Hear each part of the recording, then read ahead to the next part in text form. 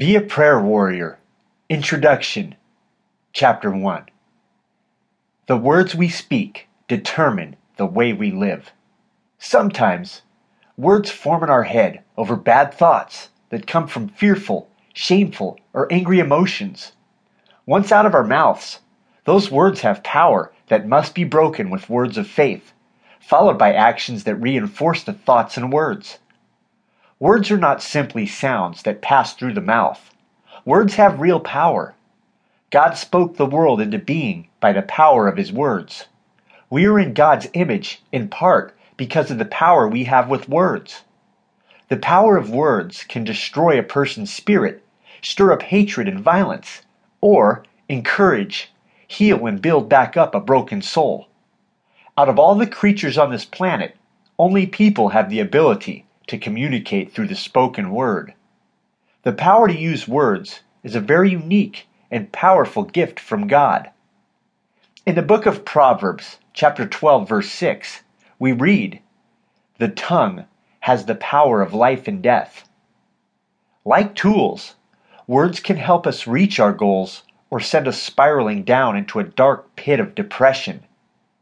Words not only have the power to usher in death or life in this world, but in the next also. Jesus said, "But I tell you that men will have to give an account on the day of judgment for every careless word they have spoken. For by your words you will be acquitted, and by your words you will be condemned." That's in Matthew chapter 12, verses 36 through 37. If you get caught up in gossip, or tell someone something mean like, "You'll never amount to anything," you are stealing worth right from that person's confidence bank. It's the same way when we speak words of defeat over ourselves. If I say, "I'll never get that job," or "I'll never break this habit," or "I'll never lose this weight," I probably won't. I'm prophesying defeat into my life and giving up. God's promises can bring about amazing blessings that go above and beyond anything we can imagine. If you spend just 10 minutes a day reading these words and meditating on the Bible verses they come from, you will be able to declare victory over your life daily and be amazed by the transformation. What have you got to lose?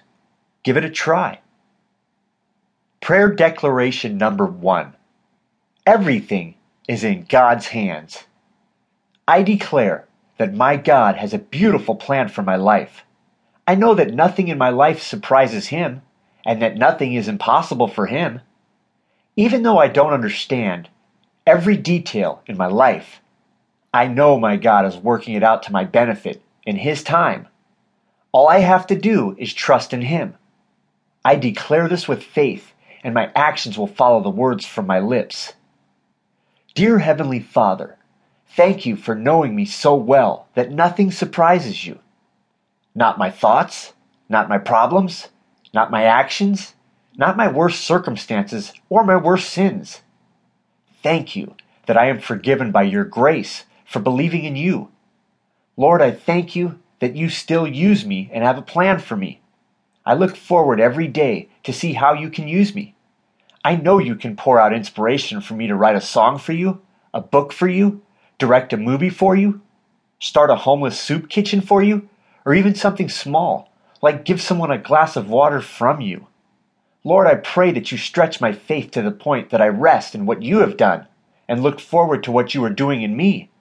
Lord, I know your plans are so much bigger compared to mine that I can't wait to see what you're going to do. In Jesus' name I pray, amen.